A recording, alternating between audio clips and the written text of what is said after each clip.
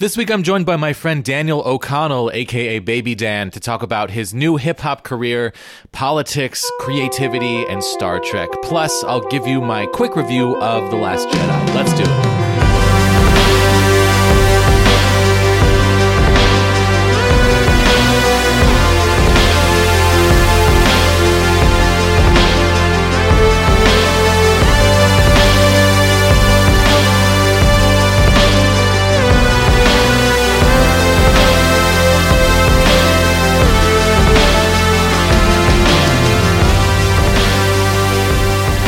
Welcome to Sci-Fi. I'm your host, Jesse Mercury. I've got a great show for you this week. The conversation with Baby Dan was really interesting. I really enjoyed it. I felt this catharsis after talking to Baby Dan. So those are the conversations that I'm always the most excited to share, the ones where I really felt something in the room as it pertained to my own life and creativity and direction. But before we get to that, let's talk about The Last Jedi real quick. I'm going to keep this short and spoiler-free. So I've seen the movie twice now, and I'm definitely a fan. I definitely like it. I had some conflicted feelings at first, and I wasn't really sure how I felt. But after talking through it with Jeff on the live broadcast that we did on YouTube last week and seeing it a second time, I definitely feel like it's a great movie. The first time I saw it, I left the theater feeling a little disappointed. Not just that, but physically exhausted, because it's 2.5 hours and it's very intense, and my whole body was aching with tiredness after the first time. But I did have these feelings of disappointment. I was mostly bummed by the middle of the movie, which I felt like kind of dragged and didn't make that much sense, and there was some plot issues that I had a hard time wrapping my head around, and some just like creative choices that I had a difficult time with. But I loved the beginning and I adored the end of the movie. So after my first viewing of the movie, my good friend Jeff Tapia and I sat down to do a live broadcast on YouTube where we talked through the whole thing and how we felt about every little detail of the film. The more I talked about it, the more I realized how much I liked it. And the more I realized that the positive things that I had to say really outweighed the negative. And I went back to watch it again, and I really liked it the second time. I was able to kind of let go of the things that bothered me and really enjoy the things that I liked. And man, are there some incredible, epic moments in this that just really satisfied my need to see Luke Skywalker as an old man. You know, there was like one scene in particular at the end of the movie that just really knocked my socks off, that I thought was so creative and brilliant and exciting. And it really made me even more excited for episode 9 when that comes out in 2 years. I know there's been a bit of a fan backlash, and I just want to come down firmly on the pro side for The Last Jedi. I think it's a great movie. I am concerned about the fan outcry because it's very vocal this time. There's been a lot of talk about the Rotten Tomatoes score, how the critical consensus is very high. It's like 92, and the fan consensus is somewhere around 58, I think. It's pretty low.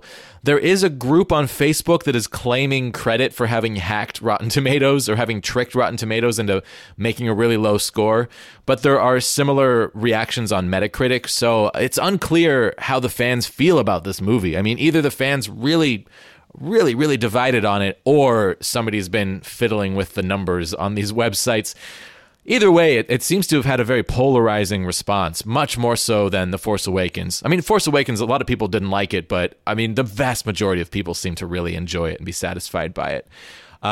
So yeah, I mean, I did have a lot of issues, but man, I do not feel like it deserves this backlash. I don't even know if the backlash is real. I mean, I don't trust these clickbaity headlines anyway, so who knows what's actually happening in people's minds. I liked it. A lot of my friends liked it. I haven't really talked to anyone who didn't like it, except for a part of myself during the first viewing, but it really held up to a second viewing, and I can't wait to watch it many more times, which I'm sure that I will throughout the course of my life. It felt like Star Wars. It had some moments in it that just really made me happy and tied me back to what I loved about Star Wars as a kid. And yeah, it was great. I love it. Go see it. If you haven't seen it, go fucking see it. So if you want to hear my long discussion with Jeff where we break down all of the spoilers and everything, all the moments, what we thought about the whole entire movie, you can find that archived on my YouTube page in the Live Sci-Fi Podcasts playlist at youtube.com/Jesse Mercury Sci-Fi. Okay, let's get to my discussion with Baby Dan. This one's really interesting. I hope you enjoy listening to it as much as I enjoyed having it with the miraculous Baby Dan. So let's check it out. Watch those toesies. Them toesies. My little little toesies. Okay, nice. We're ready to go. And no background noise today. That's really exciting. Nice. What's the background noise been lately? The radio. Oh, you mean just like the actual signal? Yeah. Like I've been ever since honestly, like the last 2 apartments I've lived in, I've had intermittent problems. Yeah. This apartment has been just constant radio interference problems. Really? Yeah. I think it's because I'm a little bit higher up and we're on Capitol Hill. There's that big like radio broadcast tower. Have you recorded anything at DeRozier's before? I haven't, but I've heard stuff. I've heard that he has the same problem. Oh, sometimes it's horrible. Just like he'll be recording like a guitar part and you'll just hear Terry Gross in the background and there's nothing you can do about it. Totally. Yeah. I mean, I found a couple of things that help, like these metal rings called ferrites that actually reject RF frequency. Okay. Radio frequency is what I just said. That's what this is right here dangling on this cable. Okay. Yeah. I remember these. So my first apartment in Seattle, I had this issue also, and I was recording a song it was like supposed to be the theme song for this web series that I was writing music for called Causality that has yet to be released, and this was like 5 years ago, maybe 7 years ago. Because it was right when you moved here, you said? Yeah. So I wrote this song called Cognitive Dissonance because the show is all about time travel, and then at the very end, when the bass was fading out, like the radio faded in because like it was there the whole time, you just couldn't really hear it. So on the fade out, you hear someone say, "And in the end, everyone dies." That's incredible. It was Did crazy. You keep it? Oh yeah, I kept it. It was so perfect. good. It's the only time that's been helpful. But every now and then, Yeah, totally. That was like kind of magical. And there was a time where I was doing a podcast about, I think, Terminator or something, and we were talking about how it's the machines coming to get us through the cables, and that was kind of fun. Yeah. But besides that, it's been a gigantic pain in the ass. Yeah, that's fair. You made the best of it the times you could. Yeah, for sure. Solid. Just let me know if you want more tea. We can re-pour this. Thank you. That is a big perk of coming to Jesse's apartment. Green tea is good tea consistently. Yeah, I'm obsessed with green tea. I love it. Every time it's like, check this one out. Yeah, it's like a stoner buddy being like, you need to check out this pot. But totally. Yeah, just tea, and I love it. It's really exciting for me to have someone come over who appreciates tea because I'm like, dude, let me show you. I drink so much goddamn tea, but I just drink like literally anything that's in front of me, but I drink so much of it. So then to have fancy tea, it's the shit. What's your tea of choice? Literally anything that's in front of me. I don't know. At work, I drink a lot of ginger tea because I do all my caffeine via coffee. So then I'm trying to not do caffeine in my tea also. Gotcha. So I'm a big ginger tea boy. Nice. I hear ginger and garlic are good for you. I don't know where I heard it, but I've heard that as well. So ginger tea for my health. Nice. For my vague health. It is somehow helpful. I appreciate that. I actually feel like green tea is good for my health too. Like I read, antioxidants. I had kidney stones years ago, and it was so awful. I'm like looking up home remedies, and something that I saw was green tea. That green tea supposedly helps prevent kidney stones from forming. I went off coffee completely. I mean, I had already gone off coffee before I had kidney stones, but I think I used to work at Starbucks and I like coffeed myself to the point of death. Yep. And just couldn't drink it anymore. And now I still can only do decaf. That's like, fair. My brain, if I have that much caffeine, my brain like does weird shit now. Really intense like migraines and stuff like that. Oh, really? Yeah. So not just like you become an anxious boy, but like literally your body rebels against you. Yeah, it's almost like I developed an intolerance that I didn't used to have. I was drinking like 6-8 shots a day, like it was no big deal. Yeah. I feel no longer.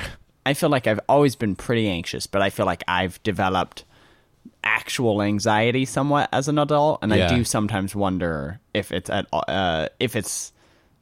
if it would have happened regardless of if I drank coffee, or if it like is partially due to me just giving my body so much goddamn caffeine all the time. Yeah, I mean, I did a little bit of research back when I was starting to have problems with headaches, and because I had migraine problems before, and actually probably wasn't even migraines at all. It was probably Lyme disease, which I didn't know I had at the time. Fair enough. But if caffeine is like if caffeine is like releasing, or if caffeine is helping with your migraines, it's probably also the cause. Like probably lack of caffeine is probably the cause, is what I discovered. Because caffeine bonds to a receptor in your brain that something else bonds to, and it gets blocked, and you get a buildup of it. And if the caffeine stops bonding to that receptor, it gets inundated with this other thing that your brain has been creating that hasn't been able to bond with anything. Yeah. And it's just way too much, and it causes, And that's where the headaches come from? Yeah. Isn't that interesting? Yeah, that's weird, fascinating. Bodies are weird.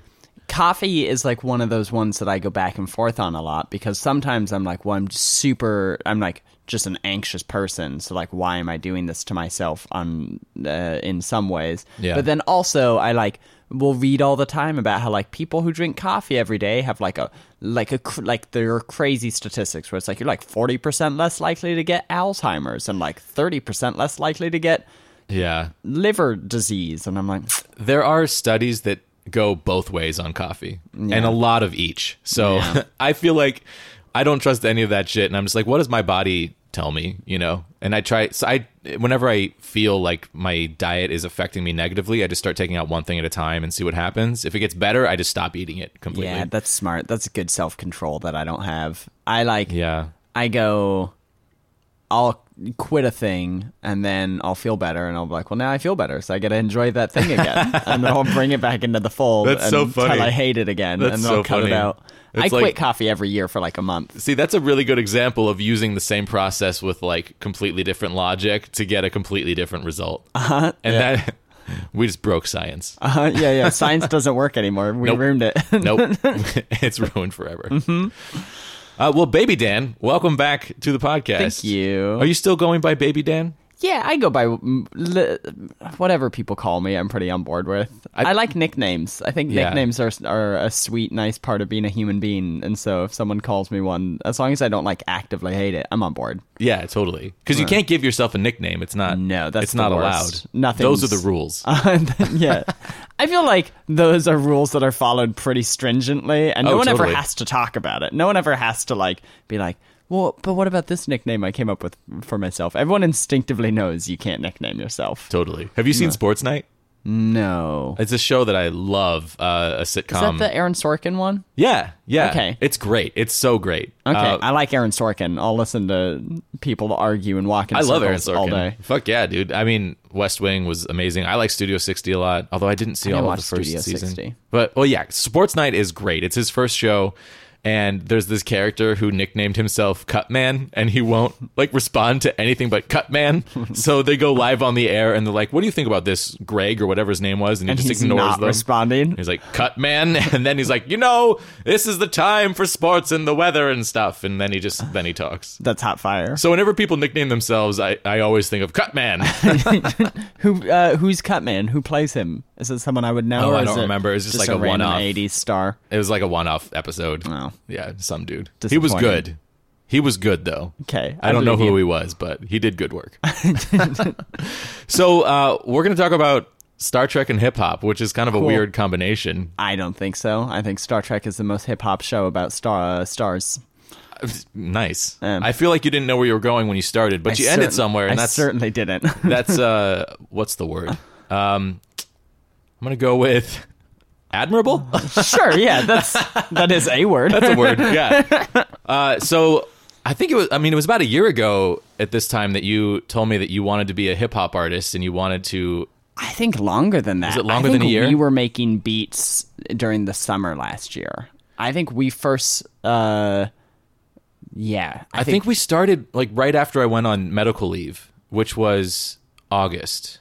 Yeah, so that sounds right. I think we maybe even started within that month, or maybe the next month or something. I think August sounds right. Yeah.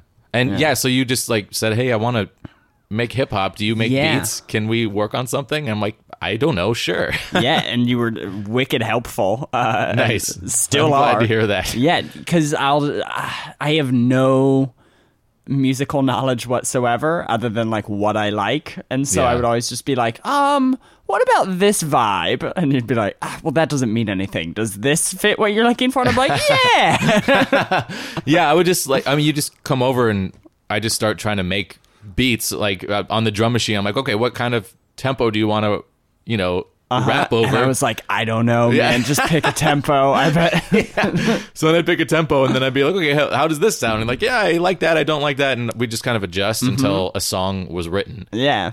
Which was a really interesting way to work because for me, it had to involve like not having any ego about anything because it was really it's not about like what's good or bad. It's about what does Baby Dan want, you know? Because like you have to be comfortable rapping over it, and it needed to be something that you're not going to make a thing good if you don't like the thing to begin with. Yeah, totally. Nah. Oh, you know where this started? I totally forgot about this. It was you wanted to make a hip hop song out of a Nickelback song. Oh, you're right. I still want to. If anyone out there makes an incredible beat using the song Photograph, please send it to me. I love the concept of taking.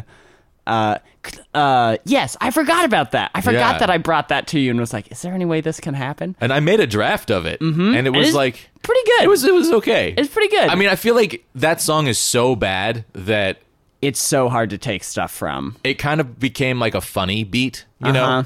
And I want to take it seriously. That's still a project I want to do. Yeah. I really like that idea. I couldn't do it any way other than a little silly. I think that is super fair. Also, you made a good thing. It's just I actually kind of think of that as a bit of my baby. The idea of making something truly good out of a Nickelback, specifically the song Photograph. It's not just any Nickelback song. It's specifically Photograph. I would love to see it happen. I'm not convinced it's possible. I think it's possible. I listen to so many, like, there are so many times that an artist who I love takes an already perfect piece of art and samples it, and you're like, now it's worse. You made a beautiful thing worse. Yeah. Like, you did fine with it, but it was a perfect thing, and you made it slightly less than perfect. And I just love the idea of taking something that is universally hated, like the song Photograph, and then making something actually good out of it appeals to me very much. Yeah.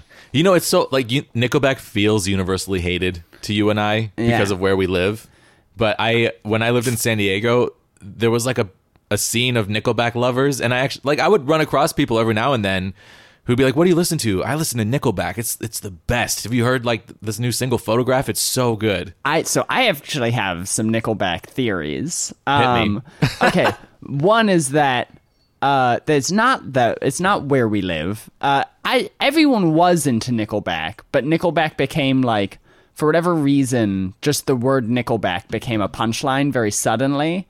Like Nickelback feels hated in a way that I think is actually unfair. Everyone's like, fuck Nickelback, they're the worst. And I'm like, no, they're super average. But there are so many other bands that are equally average that were as famous as Nickelback. Yeah. But for whatever reason, the phrase Nickelback became the one that we all used as like the punchline. And so that is how that worked. But I remember loving Nickelback. I used to know all the words to fucking Rockstar, which is a dumb song made on their like 5th album when they're already rock stars. Huh. I don't even remember that one. It's the whole song is like, I want to be a rock star. And it's like, motherfucker, you are a rock star. You're like doing a victory lap right now. And it's a little rude. Oh, gross. Yeah. Yeah. It's just interesting to me how, like, I don't know. I think about it like country music, you know, everywhere I've ever lived, it's kind of unpopular to like country music. Okay. Where you would get made fun of if you liked country music, which I think is shitty. I don't like country music, but I think it's shitty to make fun of someone for what they like. But there are like places in this country where country music is like the most popular type of music, and if you didn't like it, it'd be weird. Rural America. So oh, really? Where at?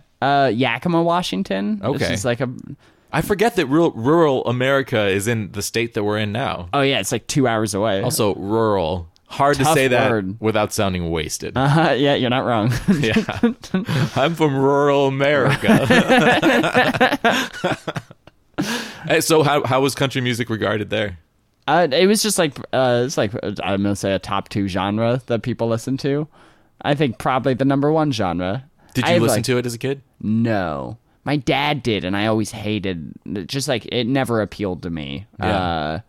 Except for one song called Lil Bitty that was fucking hot fire. It's a good song. It's okay to be Lil Bitty, a little hometown in a big old city. It's like definitely country pop drivel, and I loved it. Is there a direct line from that child to the person who now makes hip hop? No. No, that song is so far from my influences, it's crazy. So what made you decide to want to make hip hop? Because, I mean, you're a comedian traditionally. That's how that's how I've known you for a long time. That's how people who've heard you on this show, particularly on Sci-Fi on Trial, would think of you. Yeah. I don't know. I think I secretly have always wanted to make rap music. I think. Really? Yeah. I think I got really into Childish Gambino when I was like my senior year of high school. So it was like he'd released probably like 3 mixtapes and then like a thing he was calling an album, but like he was just releasing it. So it's still a mixtape. Like there's no label or anything. Still very much a mixtape. And I got really into him, and he like was just funny. Funny was like most of his lyrics, and I was like, I think I could do this. This makes sense to me. And I just like got really obsessed, but I don't know, it just never seemed like an attainable thing, and I always felt a large amount of shame around the fact that I wanted to make rap music. What does the shame stem from? I don't know. I think partially just from being like the whitest person ever. Is that shame like around cultural appropriation? Now, yes. Now all of my now shame. that you've said that. Yes. During this podcast, yes. No, I would say now, yes, because now I am actively involved in learning about white supremacy and systemic oppression. And so now that is how I would phrase it. I think back then the shame would have been quantified as just like rap is cool and I am not cool. I see. So there's some shame in me being as uncool as I am, wanting to do this very cool thing. I gotcha. Interesting. Yeah, I mean, when we started working, you were really determined, but a little shy about it. Oh, yeah. It was a really interesting combination. I think I'm still both of those things. You're like, I really want to do this, and I don't know anything about music. Like when we first started, you didn't really know how to keep the beat when you were, like the first time you put headphones on and tried to like flow into a microphone, you just lost it. Just completely. not even kind of close. Yeah. Yeah. When I first started rapping, I started rapping alone. Just to like learn the skill. I was reading this book about the brain and how. You want more tea? Yeah, I would love more tea. That's what that peeing sound is in the background, folks. Also, I'm peeing into the tea. I read this brain book that it's called The Brain That Changes Itself. If anyone is looking for a motivational book that is also a book about the human brain, I recommend it. And it was just about how the human brain can pretty much, even as an adult, retrain itself to do anything. And so, like, the examples they used were, like, this lady, like, literally couldn't balance. Like, her inner ear, there's, like, a couple little cylinders in there with full of fluid that, like, that's how you balance. And that part of her ear was fucked up, so she couldn't balance. And then the scientists made like essentially like a level that they like strapped to her tongue, and then her tongue then started understanding that as the same mechanism as the inner ear. And so they're like, see, your brain just needs input. It can do whatever. But then like what I got from the book was like we all think of ourselves as like, I am this type of person. So like I'm like a math kid. Growing up, I'm like good at math, so everyone says you're a math kid, and so I am a math kid. But like you're not necessarily a math kid. You probably just got praise in that direction at a young enough age that you started pursuing it, so you invested more time and energy into it, so you became like, it's a self-fulfilling prophecy. And so I've always been like, I'm not a music person, but I've always like loved music.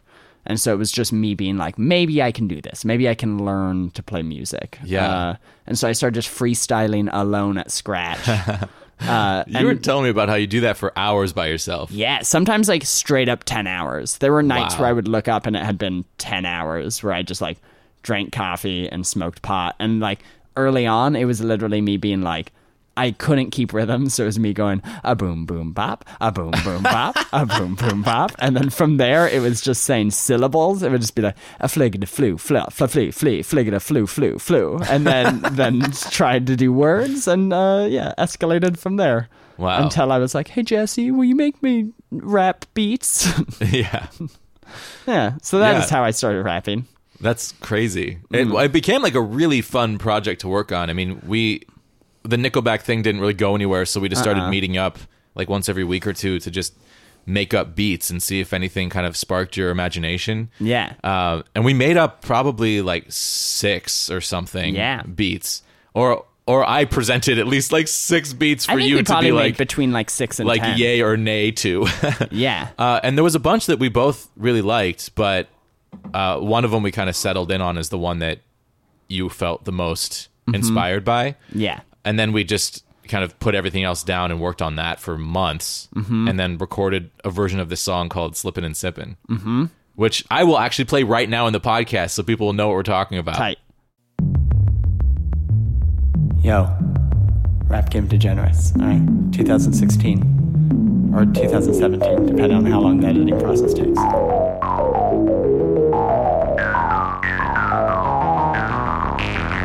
Tiny Wine. Let's do it. Got hella nitwits trying to nitpick, throwing his fits cause I spit sick. Plus I got America's heart like a Fitbit. If you worry what the shit is, this it? Y'all be slipping and sipping on what comes dripping when I'm flippantly spitting. These insipid inquisitions you insist in position you. I am in position to take over the game like Bane. Set it aflame, hot dang. Game done changed the game. Got mangled by a mang look like. Favorite book, probably manga. God dang bruh, I am coming for you. Harvey Danger, future head editor of The Stranger. Y'all behind the times like a pager. I'm a front pager. Tiny wine, sipping tiny wine, it's a rager. Marathon and Walker, Texas Ranger. I'm an athlete, plus I'm a mathlete. I'm a polymath.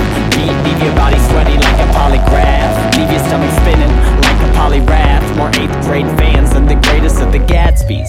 Rap game, dear Abby. Don't Instagram your texts if you ever win a Grammy. Catch me Tony snagging for My Little Pony reimagined. Yo. This seems like a weird place to do it, but it's the only forum I've had thus far. Becker was pretty good. Anyway. It's the Green River beat killer, here to make these bars bloody like a damn meat dealer. Living in the white people capital of spiritual feet healers. I ain't need a priest, I got a spiritual weed dealer. And we're back. Yeah. How'd y'all like it? Yeah, that was a good song, right? Give me your feedback. Yeah, so that's what we made, basically, out of all that time. It's a good song. I really like it. I listened to it recently, and I was like, this is good. I'm into this. Good job, us. It's got, like, a really interesting intensity to it. And, I mean, it was really fun for me to, like, make up fun noises. I love synthesizers. I like... having an excuse to make sounds that are a little outside of what I normally do. Yeah, you were real into your synths at the time, too. Oh, yeah. You were watching Stranger Things, I think. And, like, literally every time we'd get together, I'd be like, what have you been listening to? You'd like, just, like, Stranger Things stuff. Just really into synths. Yeah, totally. Did you see season 2? I've not watched any Stranger Things. Oh, okay. I watched part of the pilot one time, and it was 2 a.m. and too scary, and so I turned it off, and I've not gone back to it. I think it's great. I really like it. I watched season 2 in a day. Like, I was that guy. Yeah. And mostly because I was really ill that day and had no energy to do anything. I'm like, well, this worked out great. I'm watching Stranger Things. Yeah. And I fucking loved it. I really enjoyed it. I've only heard positive things. I have some instinctive resistance to it that I think is just pure contrarian spirit. Yeah, just when you hear all these positive things, it makes you want to... Yeah, especially, I also am always... I'm always a little turned off by things that are based entirely in nostalgia. I think that's like a weird subculture then you're gonna right hate now. No, here's the thing. I think I would like it. It's like because I'm also a human being. I like nostalgia. I'll get wrapped up into it in a second. Are you like a fan of 80s sci-fi, like Spielberg and maybe even some Stephen King sort of stuff? Not really, but I think I would enjoy it anyway. Yeah, for me it was like, oh my God, I've always loved E.T. so much, and they're just making more with like other people because it feels the same. It feels like a continuation of that world. Yeah. And yeah, I mean, I have my small issues with the show, but I mean, overall, I actually might have even liked season 2 more than season 1. I mean, season 1 had this like intensity of, oh my God, we've got this new thing that's so cool. And you could sense it from the show itself that the writers and everyone were so interested in it. Yeah. And the actors and everything. Season 2 felt a little bit more polished and a little bit more like a normal TV show in a way that I found comforting. Okay. And I felt like it was just really solid storytelling across the board. And that, for some reason, that satisfied me in this really, and almost like a deeper way, because I'm like, these storytellers know what they're doing. This wasn't a fluke. Like, these are good storytellers. These are good actors. And this is something that I can like feel pretty comfortable and confident investing my time into from this point forward, because I really dig it. After season 1, I really liked it, but I was like, I don't know if they can pull this off again. Like, this might just be a one-time thing. Yeah. But I'm totally on board. Like, season 2, I really enjoyed. Rad. And they lean into the nostalgia in somewhat fun ways, don't they? Where like they bring Sean Astin in, who's like and an Paul 80s Reiser. icon. Yeah, totally. Yeah, Is Paul Reiser in it? He's in season 2. That legitimately makes me want to watch it more. In season 2, they added Paul Reiser and Sean Astin, and it's like they reached into the 80s and pulled these men incredible. out for us to enjoy once more. Man, the amount of Mad About You I watched as a kid is just days of it. I watched a bunch of it. I can't remember a single thing about it. Not a single thing. I don't remember a single thing besides the fact that it was Paul Reiser and Helen Hunt. And that I loved it. Yeah. That's so interesting. Until you mentioned it, I don't think I can remember a single detail about the show other than that I loved it. Yeah, I'm sure I watched it. Like, I'm sure I watched a handful of episodes of The Nanny. Yeah. But I don't remember a thing about what happened on either of those shows. I just remember hating The Nanny. Really? I remember the animation at the beginning of The Nanny being fun, and I hated The Nanny. Yeah, Fran Drescher is like very purposefully annoying, but as a kid I didn't get any of the charm of it. It was just like, this motherfucker's annoying. I don't even remember if I liked it or not. I hated it. Truly hated memories it. Are rough. I also hated Golden Girls, though, which I hear is like an incredible TV show. I just started watching that recently. I never really watched it as a kid. I mean, as like a 12-year-old boy, I'm like, this show about 4 older women didn't like spark my interest, and I'm really regretful of that, because 100% it is so funny. It's like the writing is so sharp, and Mitch Hurwitz, who went on to create Arrested Development, like came up in that show. Is that true? Yeah, I watched an episode that he wrote recently. I'm not in that, but it was so funny, and you can like see his sense of humor in it. I'm so into it recently. That's rad. Yeah, like Andy and I just did a little staycation because she was in the play Ragtime at the Fifth Avenue Theater. Okay. And when it was over, she and I like got a hotel stay for a couple days. Hell yeah. Dude, staycations are the best. Yeah, just to like have fun. We watched a shit ton of Golden Girls. Hell yeah. We also watched some Antiques Roadshow. Dude, Antiques Roadshow is great. I love Antiques Roadshow. Antiques Roadshow is like the original version of all those shows on HGTV that are like American Pickers and stuff, where it's just like, look at and even Storage Wars stuff. Which I adore. I haven't really watched it, but it's up my alley. I would love it. Yeah. Speaking of TV though, so one night when you were over and we were working on hip hop, we often like just smoke weed and talk about shit. Yeah. I think that's an important part of being a creative person. Yeah. One night, for some reason, I convinced you that we needed to watch an episode of Star Trek: The Next Generation. Yeah, I forgot that you got me to watch. I think we watched 2. Well, I know for sure we watched the episode called Where Silence Has Lease, where you have that like the Enterprise gets stuck in this void, and there's this like creature named Nagilum who lives there that is testing them. Is that the one that starts with Worf doing the training thing with Riker? Yes. Yeah. And afterwards, you were like so into it, and I was so proud of myself. So good. It was so good. So after that, I just Googled top 20 TNG episodes. Yeah. And I just started working my way through. I think I made it through probably like 10. That is not an indictment of the show that I stopped watching. There are so many wonderful pieces of media that I just like. Totally. I just lose. If I'm not in a ritual of watching it, it's not going to get watched. Yeah, and I think you'd never watched Star Trek at all, right? I had, but I was a kid. Okay. And it was like definitely colored by being a kid and like who I watched it with. It was like kind of lame in my head because I watched it with like friends who I later were like, what a lame-o. Oh no, you were that guy. Yeah, I was a real jerk. I was a real piece of shit. Now you were the guy that I was afraid of in elementary school. And you were correct to be so. I was a snake, man. I was not to be trusted. Yeah. Now when I look back, I'm like, those kids were cool and had a sense of self that I did not have. Interesting. They were like, yeah, I like this thing. And then Yeah. I was like, fucking nerds. Yeah. Oh my God. I was so that kid in elementary school. Is like, oh my God, I love Star Trek so much. Can we talk about it? Yeah. And I went to a Star Wars elementary school where it was cool to like Star Wars, but it was not cool to like Star Yeah, Trek. George Lucas Elementary. Yeah, exactly. I was like really on my own on that one. But I don't know, something about that just like hardened my love of that show into like this thing that's lasted until today. I just love that fucking show. Yeah, I think that makes sense. Yeah, and I think it's cool to just like dip your toes into a show like that that's a cultural touchstone that you like may not know that much about, you know, just to like get a sampling of it, I think is cool, even if it's not something you continue with. Yeah, it was like it did some things that I was like, oh, this is now a thing that I want out of my media. Like what? It is profoundly positive in a way that I didn't know it was. Also, it also made me dislike the new movies. The new movies I liked. I was like, all right, yeah, I really liked the first one. The second two, I think, are kind of bad. But, like, I really liked the first one. And watching TNG made me dislike the first one. Because I was like, it's not Star Trek. That's so funny. Yeah, I mean, that's... You're talking about the J.J. Abrams trilogy. That is the complaint that's levied against those movies a lot, is that it's not Star Trek because it doesn't have that sense of a positive future. Or it doesn't, like, talk about the moral issues that we are used to examining in Star Trek. Yeah. I really like the first one a lot. Yeah. I feel like it captured the sense of friendship and exploration really well, even though it didn't really catch the sense of morality as well. Yeah.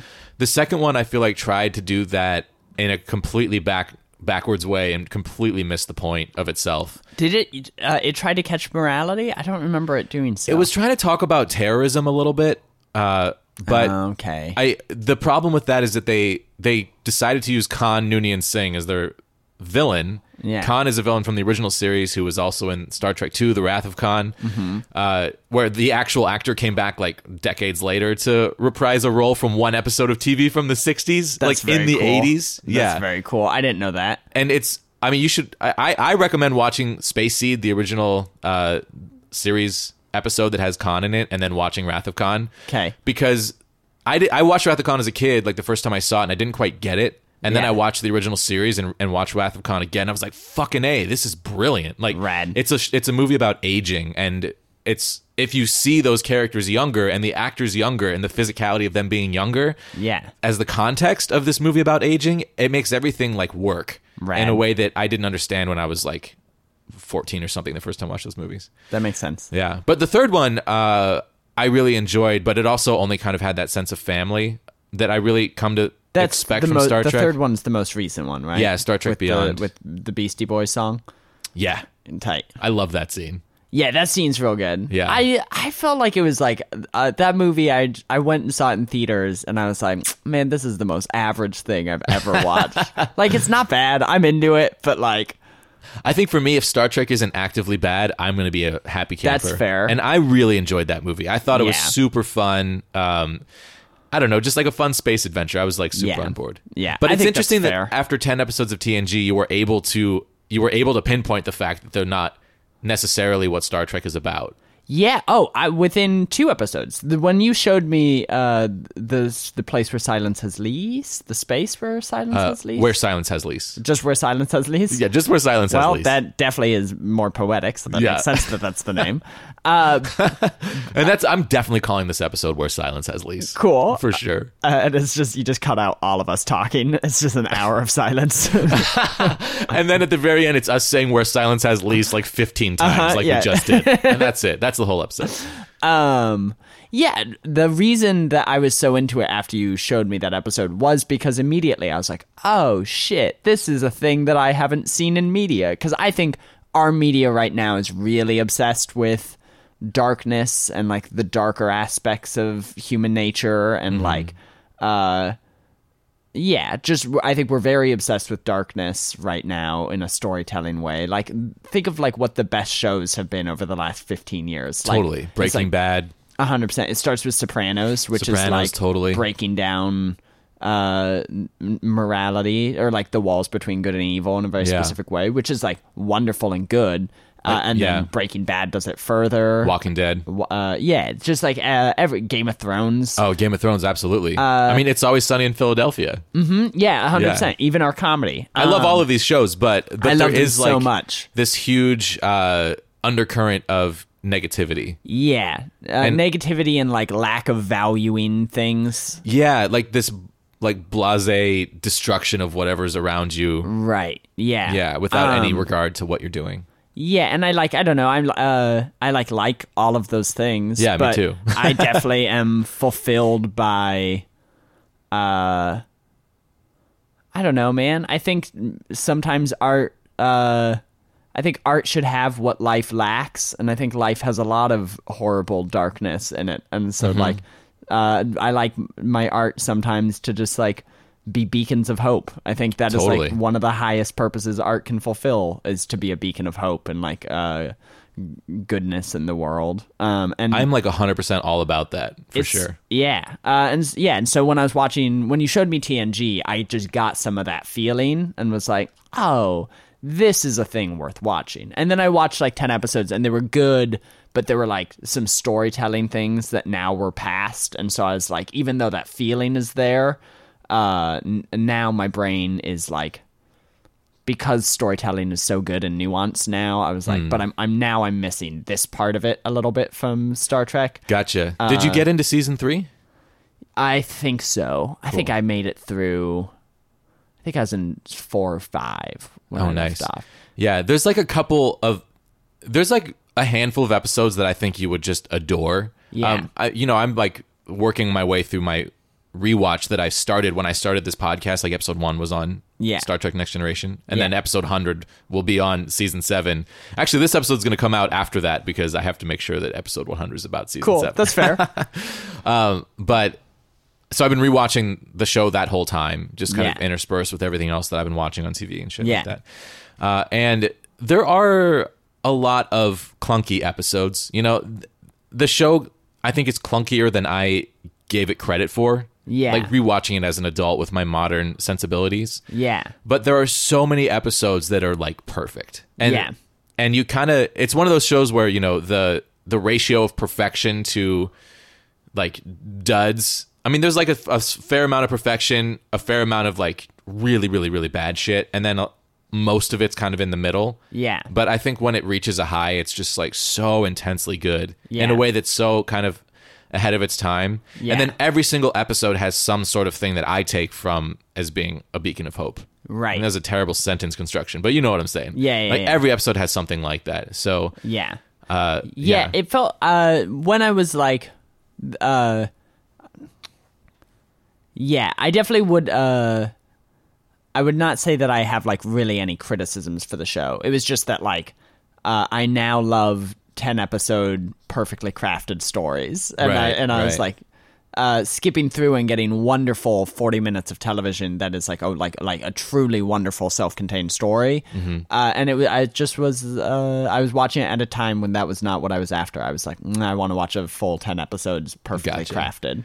Yeah, I mean, Star Trek's very episodic. Yeah, and I don't think there's anything wrong with that. I just wasn't in the headspace for it. Totally. I think I will probably finish the list of the top 20 episodes because, they were so good. That one, it's like early on. I think it might be the first time someone dies in TNG to like the like goo monster. Yeah. Skin of Evil. Yeah, that episode was fucking hot fire. And I like got very emotionally wrapped up in it. Wow. I really like that one a lot. It gets a really bad rap in fan circles. Oh, really? Yeah. I loved it. I really like it. Loved it. I think the idea of Armis, this creature of hatred, is really interesting, where he's literally made up of the bad emotions of this species that like found a way to get rid of their negative impulses, and they put it all into this body. Yeah. And it's just black goo. Yeah. And I mean, spoiler alert for Star Trek Next Generation, that is the episode where Tasha Yar is killed. And I think that the fan outcry is around the fact that she was a main character. Star Trek had never killed a main character at that point. Well, no, I can't remember if Star Trek 2 happened before, 3 happened before. They'd never killed a main character in a way where they were actually dead, is what I mean to say. Yeah. And we're like leaving the show. Yeah. And they did it very unceremoniously. It's like she was just came out of nowhere. Yeah, she's just like, well, this is bullshit. We're gonna like go around this guy and like, fuck this, I'm going to save Deanna Troi, and then it's like, boom, she's dead. And he snaps his fingers and she's dead. And it's really like a shock. Yeah. And a lot of people thought that it was kind of a improper send-off for that character. But for me, it's like it felt a vital moment in the life of the show. It's just like so. It just, for me, that's the only way to do it. You know, if you're out there exploring space and it's so dangerous all the time, people aren't going to die like in epic ways. They're going to die from that thing that you didn't expect, that like accident that came around the corner, and just like poof, you're dead. You know, because you don't know what you're walking into. I also like that, and I don't remember the details of it super well, but I feel like I remember feeling like she was very much in the middle of some shit when she died. Like she was like, she had other, it wasn't like her life had wrapped itself up neatly with a bow and then she died. It was like she like was like, yeah, and then later this afternoon I'm gonna go get such and I have to do such, and then she just dies and she doesn't get to do any of that. And that's how life works. It's like you don't get to wrap everything up before you're gone. And I thought that was like, I remember thinking that was interesting. I don't remember how the funeral scene happens, but I remember being very touched by it. Yeah, they have a hologram that I guess everybody in Starfleet, you know, records their last message to people in a hologram just in case they're killed in the line of duty. Yeah, I really like that. Or that's just something that some people might do, I guess. And she had done that, and they go on this grassy hill and watch that in the holodeck at the end of the episode. So she dies randomly in the middle, and then you get this really nice funeral scene at the end, and kind of get to have some sort of sense of like wrapping it up with that character, and she is actually gone and actually dead. Yeah. And it's really, I mean, it's really touching. Yeah. I think.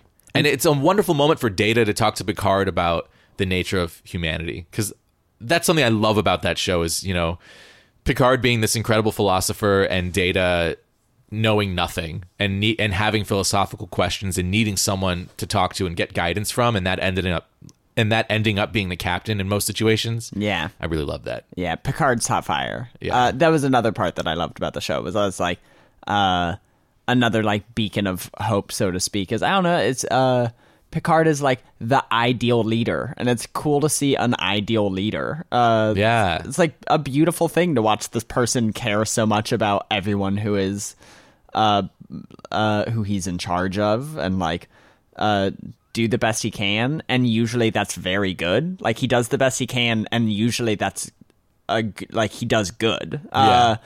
I think so much storytelling is about people trying to do good and failing, and it's just like he nails it. He just is consistently like, yeah, this is what we should do, and then it's the right answer. And that's like a thing that I don't get from any of my other media right now that I liked. Yeah, that's one of my favorite parts of the show. Just like having a role model that you can actually look up to in like the most positive way imaginable, where his decisions are always weighed with other people's opinions. Yeah. People that he trusts in the crew. Yeah. And they're always bound by the Prime Directive.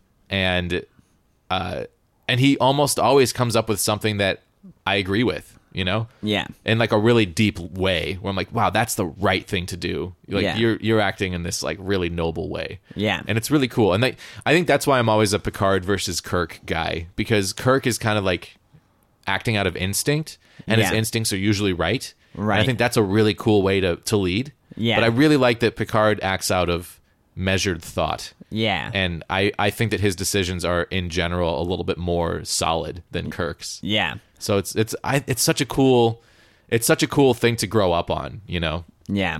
Get that sense of like morality pounded into me. Yeah. Yeah, it definitely made me be like, I wish I would have known what I was watching when I was younger. I wish I would have known this was a thing to pay attention to and value. You could have been a nerd like us. Mm-hmm. Yeah. Instead, I was my own type of nerd, playing World of Warcraft constantly. I mean, that's a very solid type of nerd. Yeah. I lived with a Warcraft guy for a while, and like he would just go in his room and not come out. Oh, it's great. It's great. I have no regrets of my years of World of Warcraft. I think they were a wonderful investment in time. I had so much fun. That's so. I played the Star Wars Old Republic MMO for a while. Okay. And I got really sucked into it and put in like probably like hundreds of hours. Yeah. Over a course of like 4 or 5 months or something like that. Yeah. And I was feeling this amazing sense of progress. You know, like I'm doing this thing and I'm making progress. And right. It feels so good. And then I got to around level 25 and I'm like, this is empty. This isn't real, and I have to get out. Yeah. And I stopped playing, and I never looked back. I had this like panic attack about it, and I had to stop. I just walked away from it entirely. Yeah, I think that's fair. Yeah. You were already like a fully grown adult person, though, right? Yeah. See, I did it in high school when like the alternative is I would have done more drugs and gone to more parties. And like I'm like, yeah, no, I'm pretty grateful I didn't do that. See, in high school, I was the kid who's like, well, I'd rather go home and watch Star Trek Next Generation. That's fair. And I did a lot. Yeah. Like I have like some. I'm a very outgoing social person, but I do have very specific social anxieties. Yeah. And when I was younger, in particular, like going to bars, being around people who were drinking was one of them. Yeah. And oftentimes I would prefer to just go home and watch Star Trek. And I remember specifically leaving parties on several occasions to go home and watch Star Trek and having a better time once I got home. 100%. My version of that was that I was like friends with kids who were much cooler than me, who also played World of Warcraft, and I would go to their house. We'd be playing World of Warcraft, and then be like, "We should go to so and so invite us over. We should go to there." And I'd be like, "Man, the only reason to go out, it's not to make new guy friends. You guys are my guy friends. I already have guy friends covered. So it's to meet girls. And if I go to a place with you two." All the girls are going to talk to you guys because y'all are cool as hell, and I look 12. So wow. I was like, I see no value in leaving. I want to stay here and play World of Warcraft. And I think we each won about 50% of the time. About 50% of the time, I'd go to a party that I hated.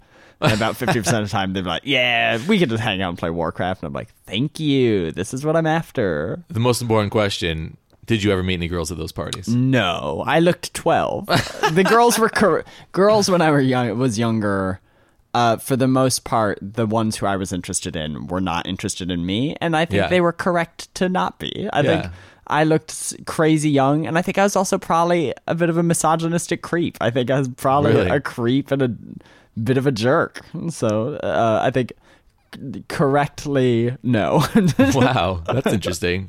So in what way were you a misogynistic creep as a kid? I don't know, man. The way that anyone who was raised on 80s movies and romantic comedies and thinks that's how you talk and meet women. Yeah. I think that stuff is damaging. I think it's horrible. Yeah, I think that I don't know. I talked about this recently. I watched the movie Riddick. Have you seen that?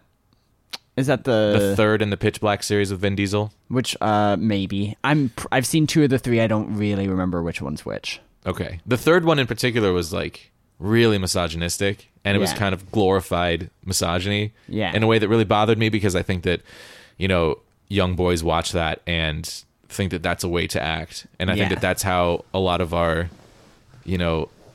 that's how a lot of the oppression of women is perpetuated. Yeah. And I think it's gross. Yeah, I think I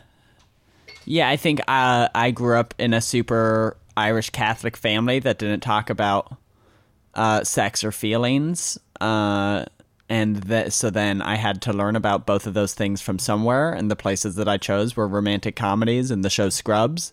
And at the time I remember being like, Scrubs is like a wholesome moral thing. And now when I watch it, I'm like, Zach Braff is a piece of shit. He's like kind of a bad dude. I haven't seen that in so long. I watched a lot of it. It's like, he's just kind of a piece of shit. If you had a friend who was Zach Braff in that show, you'd be like, you need to treat people better, man. You're a mean person. Wow. Interesting. Yeah. I remember him being an awkward, uncomfortable person, but I don't remember him being mean. But I haven't seen it in so long. And I think about the world so differently now. Yeah. I mean... Yeah. What other... what other sci-fi are you into? I know you're into... you love Fury Road. I remember you telling me that once. I loved Fury Road. But, like, I don't know. I've never been, like... sci-fi has never been, like, an obsessive point for me. Yeah. Like, I'm, like, a very obsessive, nerdy person, but it's always about, like, one thing at a time. So, like, when I played World of Warcraft, I could have told you the lore of everything. I could have rattled off, like, 30 pages on how the world was built. How orcs came from Draenei, blah, blah, blah, blah. I could talk about what else have you been obsessive about?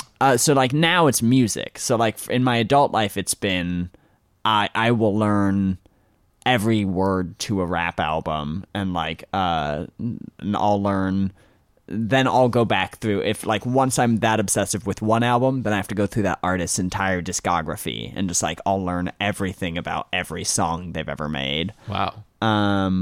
Or like podcasts for a long time. I would like just re-listen to interviews with people who I loved to like try and glean literally every little piece of information from it on how to live. I at one point had 40 days of podcasts on my computer, and I'd listened to all of them twice, and this was like maybe 2 years into listening to podcasts, so that's like 80 days over 700 days that are just podcast listening. Wow. Yeah. It seems like you get things in your head that you can't excise unless you like dive into it 1,000%. Yeah, I'm a real tunnel vision person. When I was growing up, I thought I like didn't have focus, and now when I look back, I'm like, no, I just was focused on one shit. thing. Yeah, shit that other people didn't want me focusing on. Yeah, and it was comedy for a while. Yeah, yes and no. So like, I was very obsessive with stand-up because I had decided I was going to be a stand-up comedian. And it was like the first time I defined myself was I was like 18, and I did a talent show, and I essentially did stand-up and was like, well, that was fun. And then I saw the movie Funny People, which is about being able to, or like about making it as a stand-up comedian. And then I was like, oh shit, that's a job you can do. So then I just started telling everyone like, I'm going to be a stand-up comedian. That's like the thing I'm going to do. And so then I became obsessive with it, both because I did have a genuine passion for it, but also because it was the thing I decided to define myself as. Right. Yeah, I think if I'm being honest, I don't think I had the active passion tunnel vision for comedy. Wow. For probably like the last like year and a half to 2 years I did it, I think. Really? Wow. Yeah, I think I had it early on, but like probably only for the first 2 years. And after that, it was more like me just not wanting to appear like a quitter. So do you not consider yourself a comedian anymore? I don't know. Not at the moment. I know you're still like writing sketches and filming stuff with DeRozier. Yeah, so like I like still like comedy stuff, but like stand-up stopped being like a thing that held all that much value for me at the moment. But like, I don't know. I think if I were fortunate enough to like get a successful career as an artist, I could see myself in my 40s or like late 30s being like, yeah, I do stand up, but I do it entirely on my terms. I have this one show a month that you come to in my city. I'm not coming to you. I'm doing it here. If you guys are in town, come out. But like, it's on my terms. Yeah, I don't know. I don't know if I define myself as like a comedian. I don't think that's how I would introduce myself. I would never be like, I'm a comedian. How would you introduce yourself now? I usually, I don't know. I guess I never go like, I'm a hip hop artist or like I'm a musician. I just say like, oh yeah, I make music and I write. And then if they say, oh, what do you make? And then I bashfully go, I make rap music. It's good though. Like, I'm embarrassed by it, but it is good. Are you embarrassed by it? Yeah, I'm embarrassed by everything I do earnestly at all times. Yeah. The Catholic shame deep inside me. I go in and out of that. Like, there's sometimes I'm like, God, my podcast is so good. And then other times I'm like, this is so self-indulgent and I don't think anyone else cares, you know? Yeah, I don't think my shame is based in anything other than just instincts oftentimes. I think I just am a shame-based individual. Yeah. So I'm like a little ashamed of everything. Is that Catholic guilt? I mean, I'm Jewish. I don't know. Yeah. I always call it Catholic guilt. I don't know if it is or not, but I think so. Yeah. We definitely have a shame-based society. And I feel it less so in Seattle than I did in San Diego. But, you know, instead of like supporting people for their passions, we have a society about like segregating people based on their passions. What do you mean? Well, like, you know, making fun of people for liking Star Trek and, you know, like as a kid, like that's what you're told to do. You're told to make fun of nerds. I mean, I heard that a lot. Yeah. It's very divisive. Do you think that's a society thing? I just sort of assume that it's I don't know why I assume this, but I think I always thought it was human nature that it's easiest to define your in-group by the boundaries, if that makes sense. So, like... I think there's definitely an element of that. I think that there is a negative aspect of human nature that has become a societal norm. Okay. But I think that there are many aspects of human nature, and that we choose what we show to the world. Which ones are prioritized? Yeah, we can choose which ones we want to value as a culture. I mean, we live in a very divisive time where there are a lot of people who are very racist and feel like they can talk about it with impunity because Donald Trump kind of said some things that supported them, Right. I mean, like, white nationalists loved Donald Trump because he would go to like rallies and shit like that where he kind of said things that made it sound like he supported the white nationalist movement on many occasions. Right. Yeah. So I don't know. I mean, it's really disturbing to me that this group built on hatred has become this like societal, hub of things that are very loud right now. Whereas it seemed before that, like, things were going in a more progressive direction where, people like taking people at face value based off of who they are versus like what you expect them to be or what box you put them in seemed to be the direction that we were going as a culture, but maybe not. I don't know. Yeah, I guess I just think, I don't know. I think it's not like all these people didn't exist before. I think they just have the microphone right now. Yeah, I mean, that's definitely true. I think that there was a bit of a wake-up call for all of us liberals to be like, oh, this is happening in the world. Yeah. And like, it's weird because I grew up, like I said, in rural America where, like, I don't know, like I had several friends, like friends of mine who had like Confederate flags on their trucks, and I never thought twice about it. I was like, yeah, I don't know, it's a country thing, which like now I'm like, so that's a crazy thought now. Yeah, so I'm always a little confused. I'm always weirded out by my friends who grew up somewhere that's liberal, how surprised they are that like racism is real, and I'm like, what? Did you not?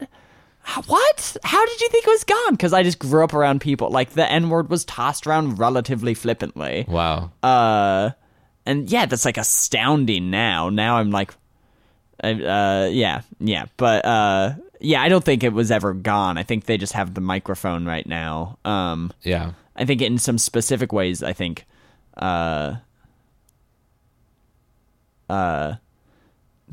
an argument to be made that it's like good for all of us who like to imagine that we were in more progressive times to have like a harsh wake-up call of like, you are not. Yeah.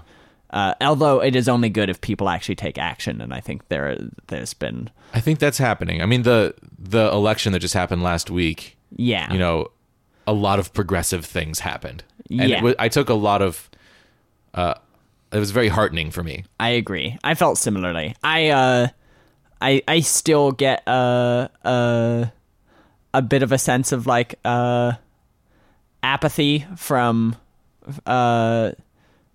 I would say my friend group, my like larger social circle of like, I think all of us are just like hoping in the right direction, but like very few people I know are like doing physical work that I think needs to be done, myself included. I think I am very much a part of this problem. I think I consistently go, oh, I should be working on this cause with like some amount of my time, and then every week I just don't quite have the gumption to do it. It's like working out. It's like I know I should work out every day, but like when I'm not in a habit of doing it, I'm not doing it. And I think I feel similarly about myself and most people I know in terms of political action, as we all see that some shit is broken and we should be doing more, but very few people are like actually doing more beyond like posting on social media being like, we should do more, which is like technically a contribution, I guess, but feels pretty hollow. For me, I totally agree. And sometimes I feel a little overwhelmed by the lack of knowledge about what I can even do. But what I've decided to do is just make art that I think is hopeful and have conversations about, the good parts of humanity. And like that's why a big part of why I started this show is because I wanted to talk about how much I love the fact that science fiction oftentimes shows you a positive way forward. Yeah. And I mean, people probably get sick of me harping on about that, how much I want the Star Trek future to happen and how like we can make that decision as a culture to live an optimistic future if we wanted to. Yeah. And for me, it weighs or lifts some of the existential weight of feeling like I need to do something just making this podcast. Right. And I don't know. I mean, like now that I'm game streaming and reaching a larger audience in that platform than I am here, it's actually really hard to talk about anything racial in that environment or anything progressive in that environment because there's so much racism. It's crazy. Like I was telling you a little bit about this before we started recording, but I've had some horrible things said to me from people coming into my chat while I'm game streaming. Yeah. And like we ban those people, and I have great moderators, and I'm trying to, like, you actually have to build a community when you do this and make rules and say like what's okay and what's not. And it allows me the opportunity to kind of shape something that is as positive as I can make it while still giving everyone the freedom to say whatever they want to say. Yeah. Which is really interesting. I mean, I can't talk about this stuff as much because it flies out of control. I've tried like once or twice, and it got intense quickly in a way that is not appropriate for playing Mario on the internet. You know what I'm saying? But like, I can talk about things explicitly on this podcast, and then I can, shape a positive environment while doing that. And that feels really good to me. And I feel like you're kind of similar, where you're talking about making art that's like a beacon of hope.